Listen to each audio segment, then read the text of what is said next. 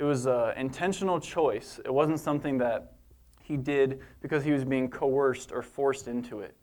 Jesus willingly gave himself to walk down that road, to die on the cross for us, out of love. Just an incredible picture and something that is similar to what we're going to be talking about this morning.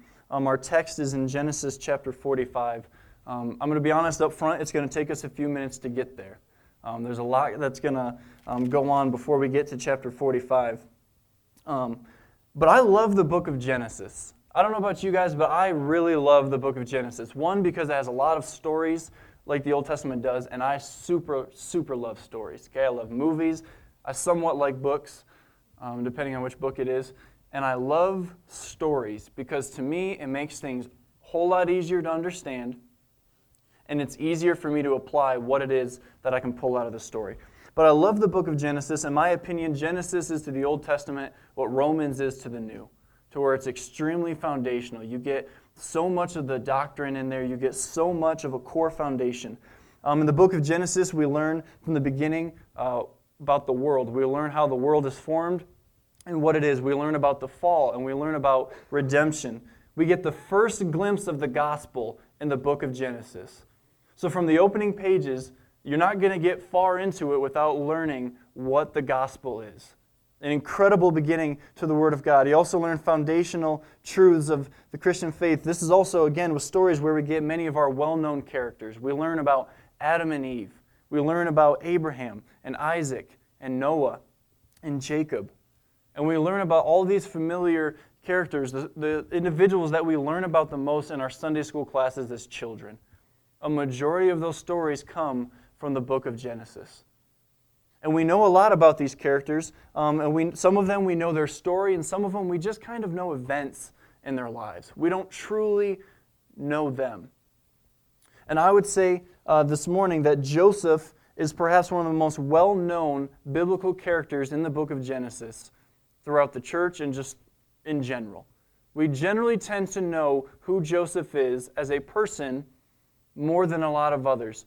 You could argue Abraham, but with Abraham, we kind of know events in his life, but we don't truly know Abraham's story to the extent that we know the story of others. If I were to take a poll and to ask where Abraham came from, who he was, giving some background on him, I'm assuming that there wouldn't be a lot of us that would know, because we're not given that right as much from the beginning. But we know a lot about Joseph. And I love the person of Joseph. Again, growing up, I was watching a play with Joseph, learning about Joseph and the Technicolor Dreamcoat, something a lot of you are probably familiar with. There were songs in it that my mom would have. There's a VHS. Some of you don't know what a VHS tape is. Some of you younger kids. See, I'm old enough I can say that now, because I do know what it is. I do know. But this morning we're going to be looking a lot at Joseph. I'm okay with character studies in some extent. Typically, when you get to the Old Testament, it's find a character and study that character. And to an extent, I agree with that in that it can be done well, but it can also be done very poorly. When we look at biblical characters, it's easy to say, how can we be like Joseph? How can we be like David? How can we be like Abraham? And we end it with, how can we be like this person? Now, that's an okay start. But at the end of every biblical study, every character study of any person, it should ultimately point us where? To Christ. How can we be like David in this situation? Yeah, David did an awesome job, but you know what he also did? He killed somebody. He had an affair. David was not perfect. David should not be our goal. He's a good example in circumstance of what we can look to do. We can see how actions are played out. But a character like David should not be our goal. A character like Joseph should not be our goal. The character of Christ should be our goal. And ultimately, what we're going to see this morning is that while certain individuals and certain people, specifically Joseph today, did some things right, he was a good example in a certain circumstance, he is not the goal. He is not who we should strive to be like. But ultimately, like everyone else, everything points to the person of Christ, even all the way back in the Old Testament. You know, it was easy to separate the Old and New Testament and say New Testament is about Jesus, and the Old Testament is just about God and the law. And seeing a great distinction there, as if there's some ocean of difference from the Old Testament to the New. But what we do know, and because Jesus himself told us this, is that they're exactly the same. They're both written by God. 2 Timothy 3 tells us that all Scripture is written by God. All of it. That means even the parts that we don't like. And there are parts that we don't like, because it tells us we can't do things that we would like to do. It tells us that we may have to hurt. And that doesn't sound good to me. I wish I was told, hey, everything's going to be perfect, you're going to make a whole bunch of money, and you're never going to make your wife upset. That last one would really be awesome. But that's not the case. The whole Bible, Old Testament and New, is written by God, and they both belong to us. It's not Christians get the New Testament, and Jews get the Old Testament, and we kind of keep those separated. Don't ever intermingle. Everything is all together. Jesus says in John chapter 5, verse 46, "For had ye believed Moses, ye would have believed me, for he wrote of me." Jesus is telling them, look, had you believed what it is that was already written, had you believed in the Old Testament, had you believed what Moses wrote in Genesis, then you would have believed me, because he was talking about me. And when we start to see these two as running together, it makes everything from the Old Testament so much clearer to us, because we see it's not just, this story is not going to be just about Joseph. The story of Abraham is not about Abraham. It's not about Joseph. It's not about David. It's not about Isaac. Pick a character. It's not about him. It's all about Christ. Everything is. And when you see it in that whole, one, it keeps our focus once again on the cross and on Christ. But two, if you're like me, you just gain such a greater appreciation for the Word of God as a whole and saying, wow, God, how is this so perfectly planned from the beginning? Everything runs together. There's no flaws. Nothing is wrong with it. From the very beginning, you have always had a plan. And this morning, as we're dealing with Joseph, we're going to look at an example of forgiveness which points us to Christ. In my opinion, outside of the cross, the greatest example of forgiveness that we see. And the reason I think that forgiveness is so important is because it affects each and everything that we do every day. It affects our relationships with one another. It affects how you view yourself. It affects how you view God. One thing that is going to be universal in the world is pain. Every single one of us, every single one of you has dealt with pain on some level at some point in your life. I feel very comfortable in saying that's safe to say. Another thing is that you can find yourself on two sides of this. You can either say, A, I need to forgive somebody still, and I haven't, or B, I need to be forgiven for something.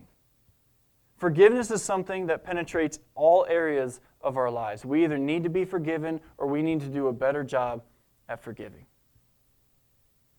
We continue to see this all throughout Scripture. The song that Lori sang, the whole picture of it, the whole story, the whole scene was about Christ going to the cross to do what? For forgiveness of sins. For redemption, because of what we saw in Genesis chapter 3 in the fall.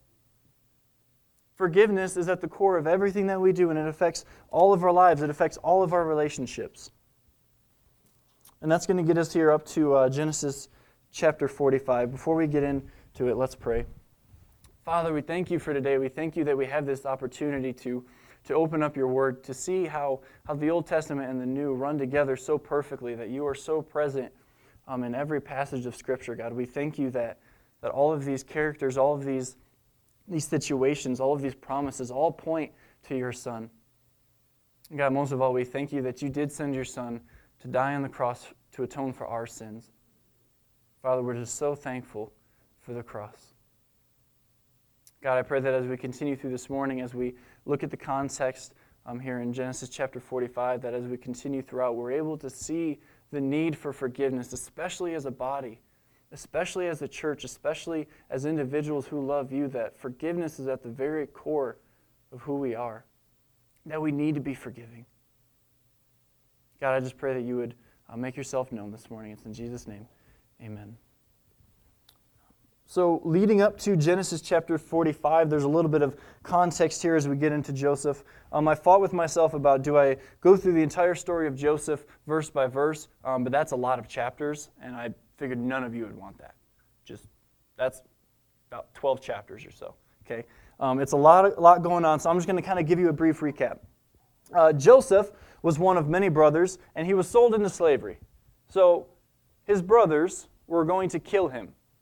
His actual brothers had threatened to kill him. They beat him up. They took a coat that his father had given him because he was the favorite kid.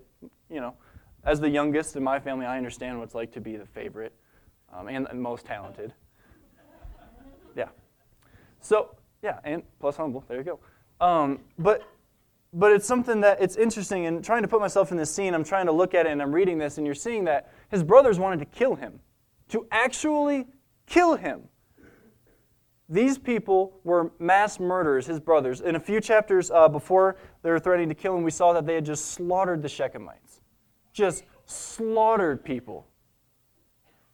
So this is very different. When these people are saying to Joseph, hey, we're going to kill you, and they're beating him up, there's a different sense of I'm going to kill you there. When my brothers, when I was growing up, would say, I'm going to kill you, I'm thinking, he's probably not.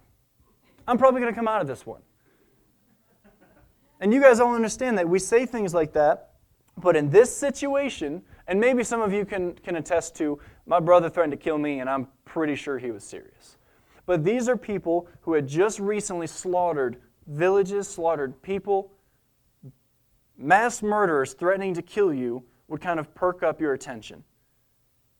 So instead of killing him, they decide to do something a little bit nicer, and they sell him into slavery. So at this point, him being enslaved and imprisoned is actually a blessing to him because he was going to get killed by his own brothers. It's a bad picture when slavery and prison is a blessing. That's not exactly what you're going for here. So he becomes a slave, and he ends up at Potiphar's house, and he's faithful. He was faithful to his parents beforehand, before his brothers sold him into slavery, and now he's faithful as he is a servant for this man. All the way through, he's great, he's doing well. The man sees that the Lord is with him and that he's being very successful in everything, but Potiphar's wife tries to seduce him, tries to get him to sleep with her, and he says no, so he's doing the right thing.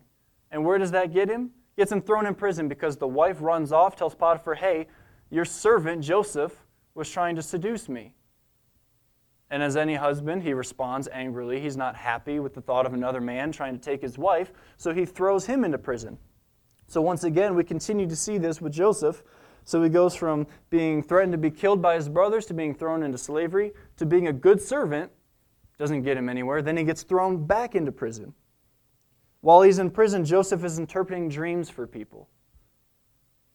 He's interpreting dreams, and God is allowing him to do this. And it gets him to the point where years later, he's able to rise up into Pharaoh's court. As 2 years later, a cupbearer says, hey, Pharaoh, I know you're having trouble with these dreams, and I don't know why I'm just now thinking of it, but I knew a guy that was in prison that can interpret dreams. I think he can help you. So it gets all the way to this point, kind of a quick upbringing of the story, but Joseph gets all the way to the point of being very important individual in Pharaoh's court, to interpreting dreams, to pretty much being lord over the whole house of Pharaoh. So the man who just recently was beaten up and almost killed by his brothers is now all the way to the point of basically being a ruler for Pharaoh. Pretty quick change, pretty big thing. And you could look at that and you could get up to that point in Genesis 41 and say, wow, Joseph's made it. Look at him up there with Pharaoh. He's doing great. Everything is awesome. Look at how he's being rewarded for what he's done. And we could do that and we could stop there. But if you stop there, we're going to forget the whole main point, because the main point doesn't come in Genesis chapter 41. It comes a few chapters later, and which is going to be the main portion this morning. But to just stop in Genesis 41 to the point where he gets to Pharaoh's court would be to be forgetting a couple things. As we look into chapter 41, as Moses is writing this, he explains the relationship between Joseph and Pharaoh. He explains this relationship, and when you look at it and you study it, it's actually a perversion of what it was supposed to be. A perversion of what the relationship was supposed to be elsewhere. We notice that Joseph is over Pharaoh's house, but he was supposed to be over Jacob's. Joseph is in Egypt, but where's he supposed to be? He's supposed to be in the land of promise, not in Egypt. Egypt was synonymous with enslaving God's people, being a place where consistently it was, Lord, please deliver us from this. Deliver us from the Egyptians. That was not a place that you wanted to be as a person of God. Everything about it was against God. Joseph is clothed in a robe from Pharaoh. He's given a robe, but previously he had a robe from his father.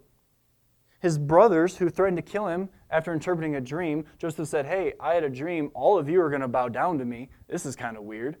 They didn't like that. Older brothers don't like the idea of bowing down to their younger brother. I've never tried it, but I assume my brothers would be upset. But now they're gladly bowing before Pharaoh. These brothers are gladly going to bow before Pharaoh. Joseph is given a pagan name and a pagan wife by Pharaoh. This whole point we can look at it and say, wow, Joseph was incredibly successful and look at how he's being rewarded. But look at what the rewards are. A pagan name, a pagan wife, being a lord over Pharaoh's house, not anything to do with God, being in a land that openly enslaves God's people. That's not the promise that God gives to his people, is look, you can rule pagans. You can be Captain Pagan, if you will. It's a loose term, very, very scholarly. And if we look back at Abraham, he was instructing and saying, please give my son a wife, but not a pagan wife. Promise me you will bring him a wife, but not a pagan wife. So this was very serious. This is not just, oh, he had a wife that he probably shouldn't have had. No, this is a very serious, blasphemous relationship here. So we get to that point and encourage you not to stop and just say, wow, Joseph was so successful, but to look at it and say, this picture isn't right. This exact picture isn't right. At the end of Genesis chapter 44, this is what brings us right up to 45. Joseph tests his brothers and he sends them away.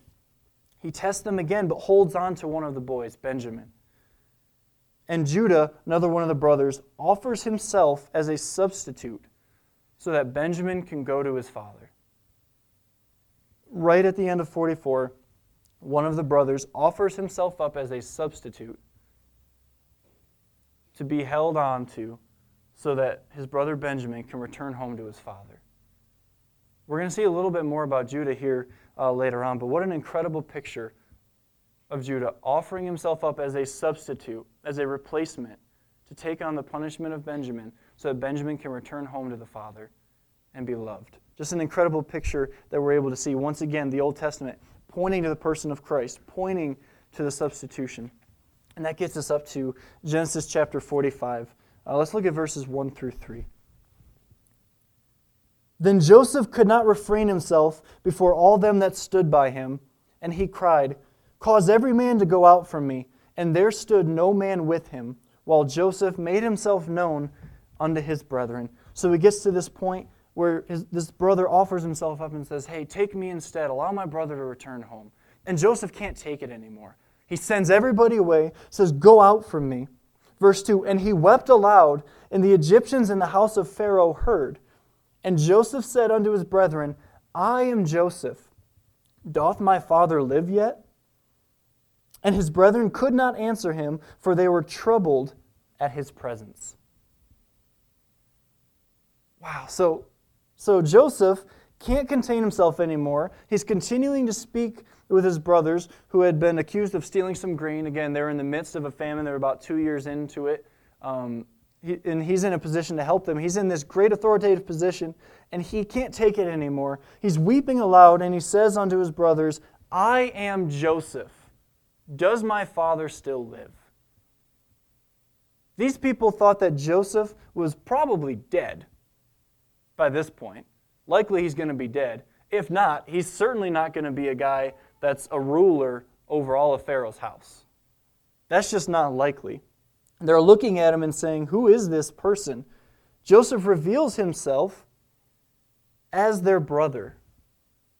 Wouldn't you assume that brothers would be happy to see one another, generally. That a brother that they thought that they had lost for so long is somewhat returned, that they see him and say, wow, that's our brother Joseph, that's great. But what is it that they had done? They had threatened to kill him. They sold him off into slavery, right? And at this point, they're being accused of stealing some grain, and this person has the authority to punish them. So if it's just some random Egyptian, like you would assume, then all they're guilty of is stealing grain. But if it's Joseph, there's a lot more that he can hold against these brothers. Yeah, you tried to kill me, I remember that. Yeah, you sold me into slavery, and I've been in prison for a long time. I remember that. All of the things that they had done previously could be held against him. And what does it say in verse 3? They were troubled at his presence. There wasn't any happiness, there wasn't any joy in seeing their brother. They were troubled at his presence. Verses 4 through 8. And Joseph said unto his brethren, Come near to me, I pray you. And they came near, and he said, I am Joseph, your brother, whom ye sold into Egypt. So again, he's reminding them, hey, I'm Joseph, whom you sold into Egypt. He reminds them what it is that had happened.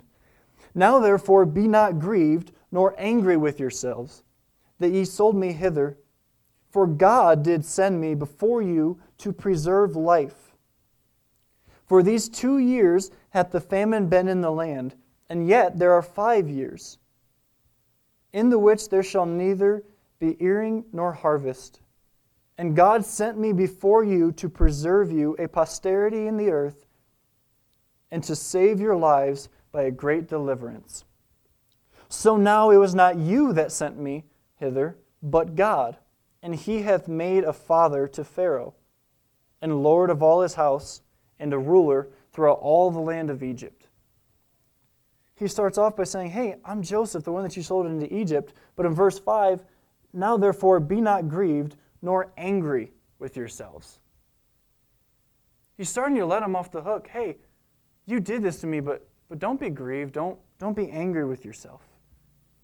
And he tells them, the famine's been for 2 years. There's still 5 years to come. This is all part of a dream that he had interpreted for Pharaoh, of a famine of 7 years. They're 2 years in, and there's 5 years remaining. And these brothers are already begging for food. They're begging so that they can live. They need this, and he's in there and he's saying, there's still 5 years. You're not even halfway through this. But Joseph establishes that it is God who sent him to be ruler. God is the one that did this. He's again letting them off the hook by saying, God sent me before you to preserve you a posterity in the earth. Joseph is handling this in a way that I do not believe that I would be able to do, just initially. To say, man, you guys have messed up my life. You don't know what it is that I went through. I have every right to not only throw you into prison, but I can have you killed if I want to. What you were going to do to me, I'm going to do to you. I'm going to balance the scales out. I'm going to make it even because that's how I feel. But instead, he's not angry. He doesn't even try to guilt them. Do you see that? He doesn't even try to make them feel bad about it. He says, don't be grieved. He says, don't be angry. It wasn't even you that did this. God is the one that did this.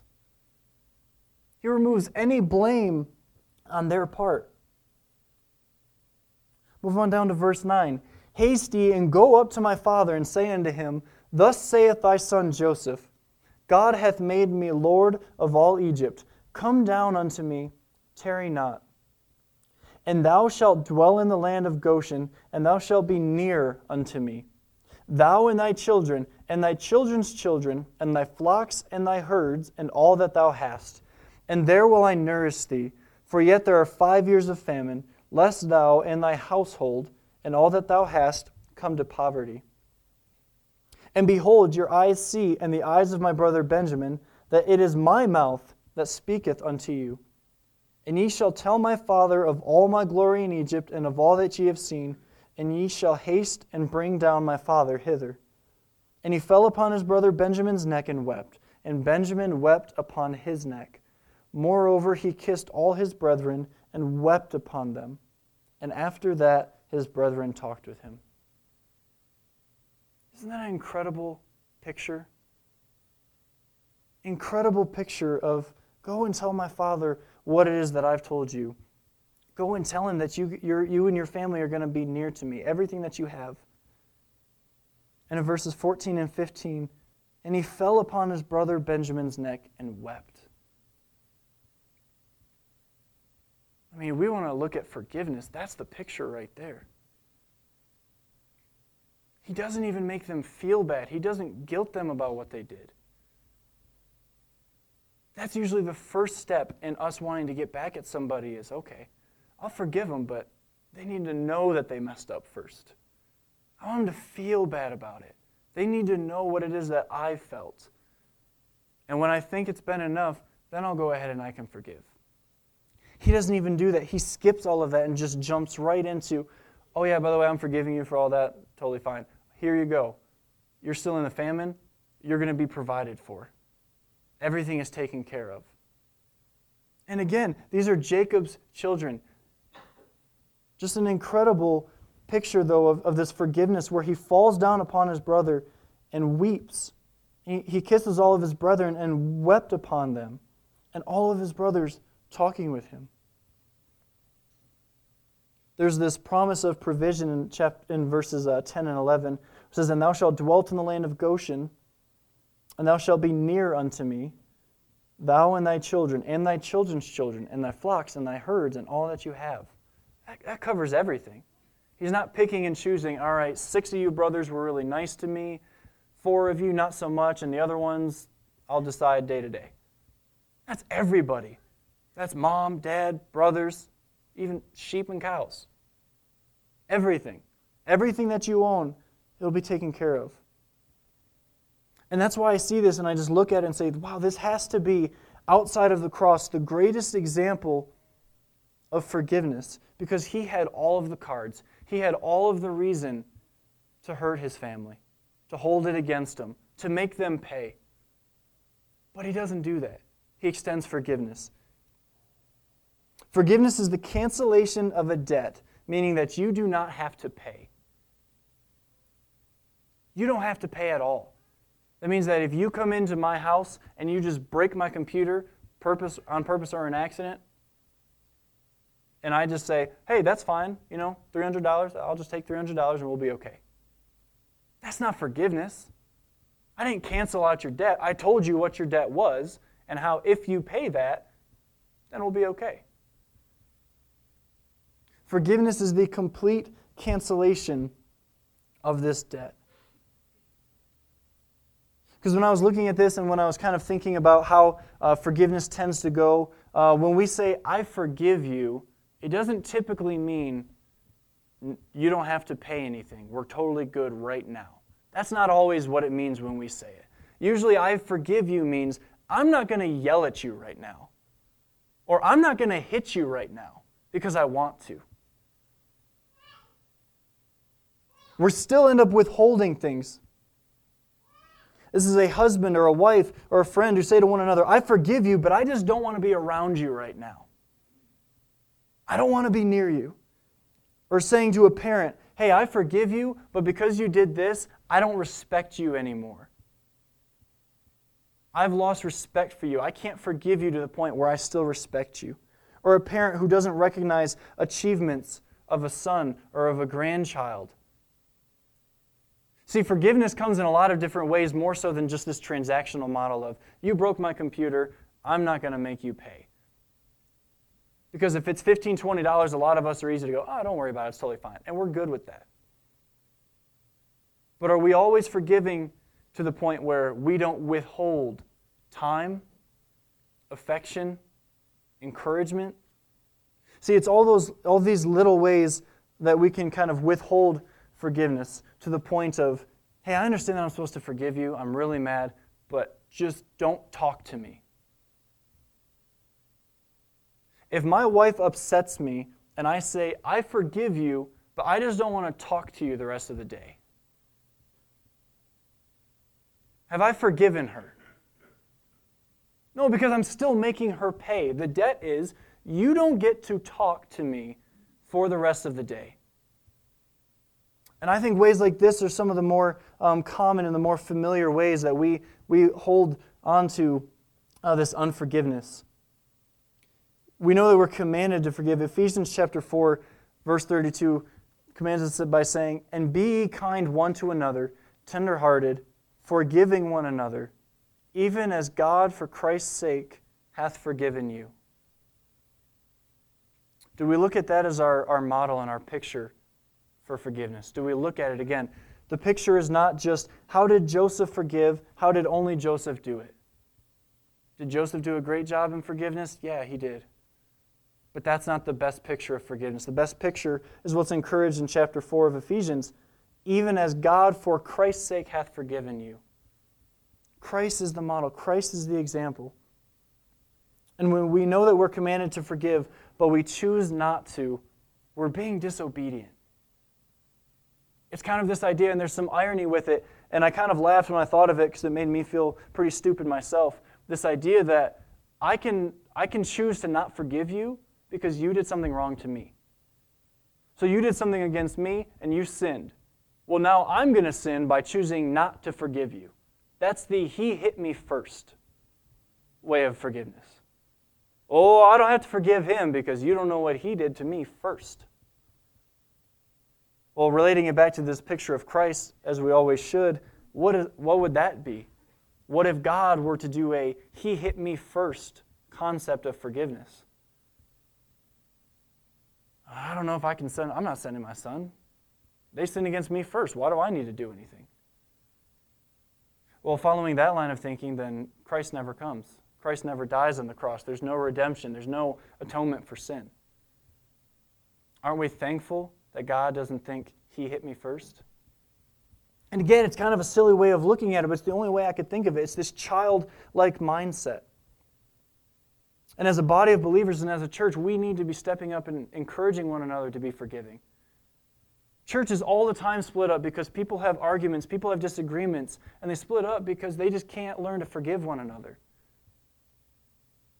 Christians, believers, they all agree that we should be forgiving, but we have a hard time forgiving one another all the time. We do, it's hard. Forgiving doesn't always feel great. We have people that we know that we should be forgiving, but we don't do it.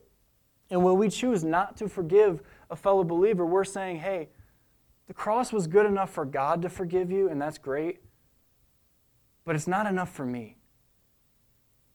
For me to be satisfied, Jesus had to die, and I have to withhold my friendship,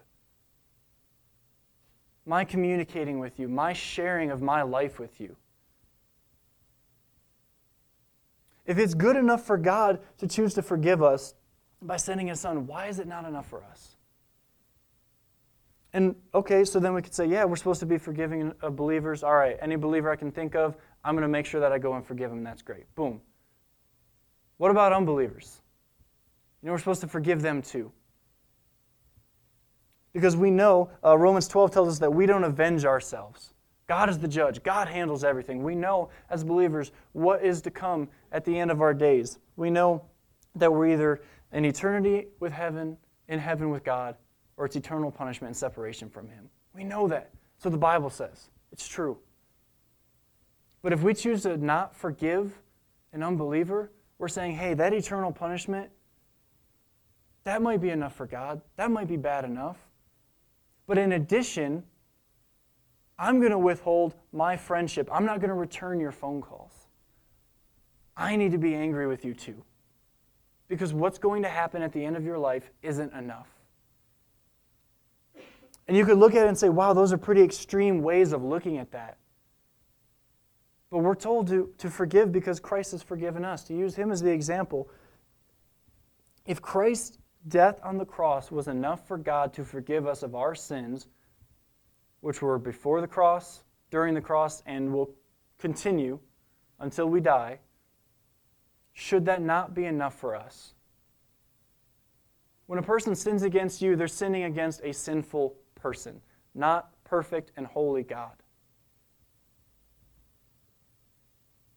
And keeping everything in that picture of relating it to Christ, we see that forgiveness is directly linked to redemption. Flip back in chapter 45 to verse 5. And again, I just love the song that Lori was singing, talking about the cross, this picture of Christ going to the cross willingly. This whole atonement and redemption. We see verse 5. What is it? Joseph offers forgiveness, saying that God sent him to preserve life. It says, now therefore be not grieved, nor angry with yourselves, that ye sold me hither, for God did send me before you to preserve life. God sent me here to preserve life. And he goes on with the promise in verses 10. Basically, it's to preserve your lives and the lives of your flock and of your children and your children's children. Because the whole book of Genesis mainly it's talking about this preservation. When we see this, when we look at these stories, those characters that I mentioned before, we see that it's this preservation of the seed, all that's going to eventually lead up to Christ.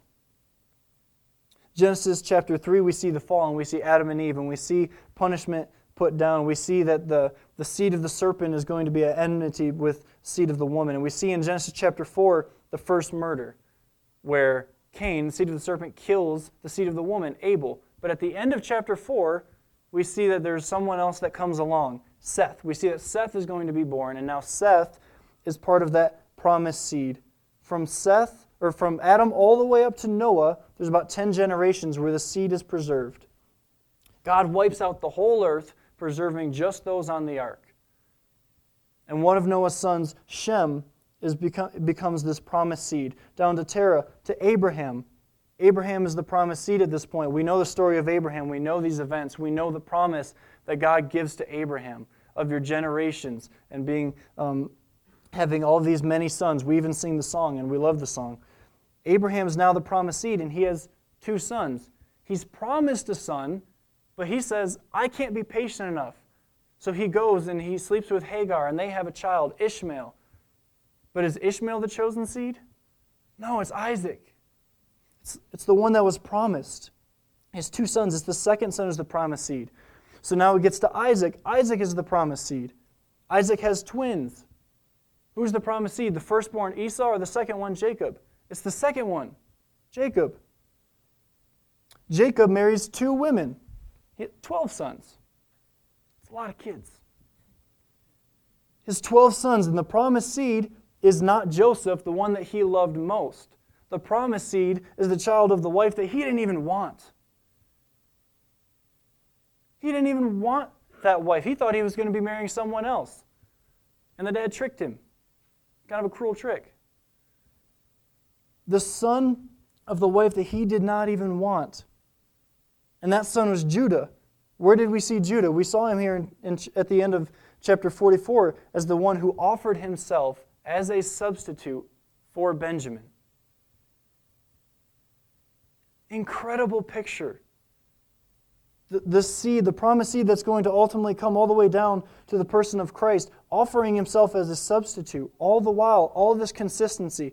And as you read Genesis, you read each story individually, and you can say, wow, that's great, and that's awesome, and God's doing things. But then you picture it all together as a whole, and you see just the blinders come off, and it's like going from black and white television to color.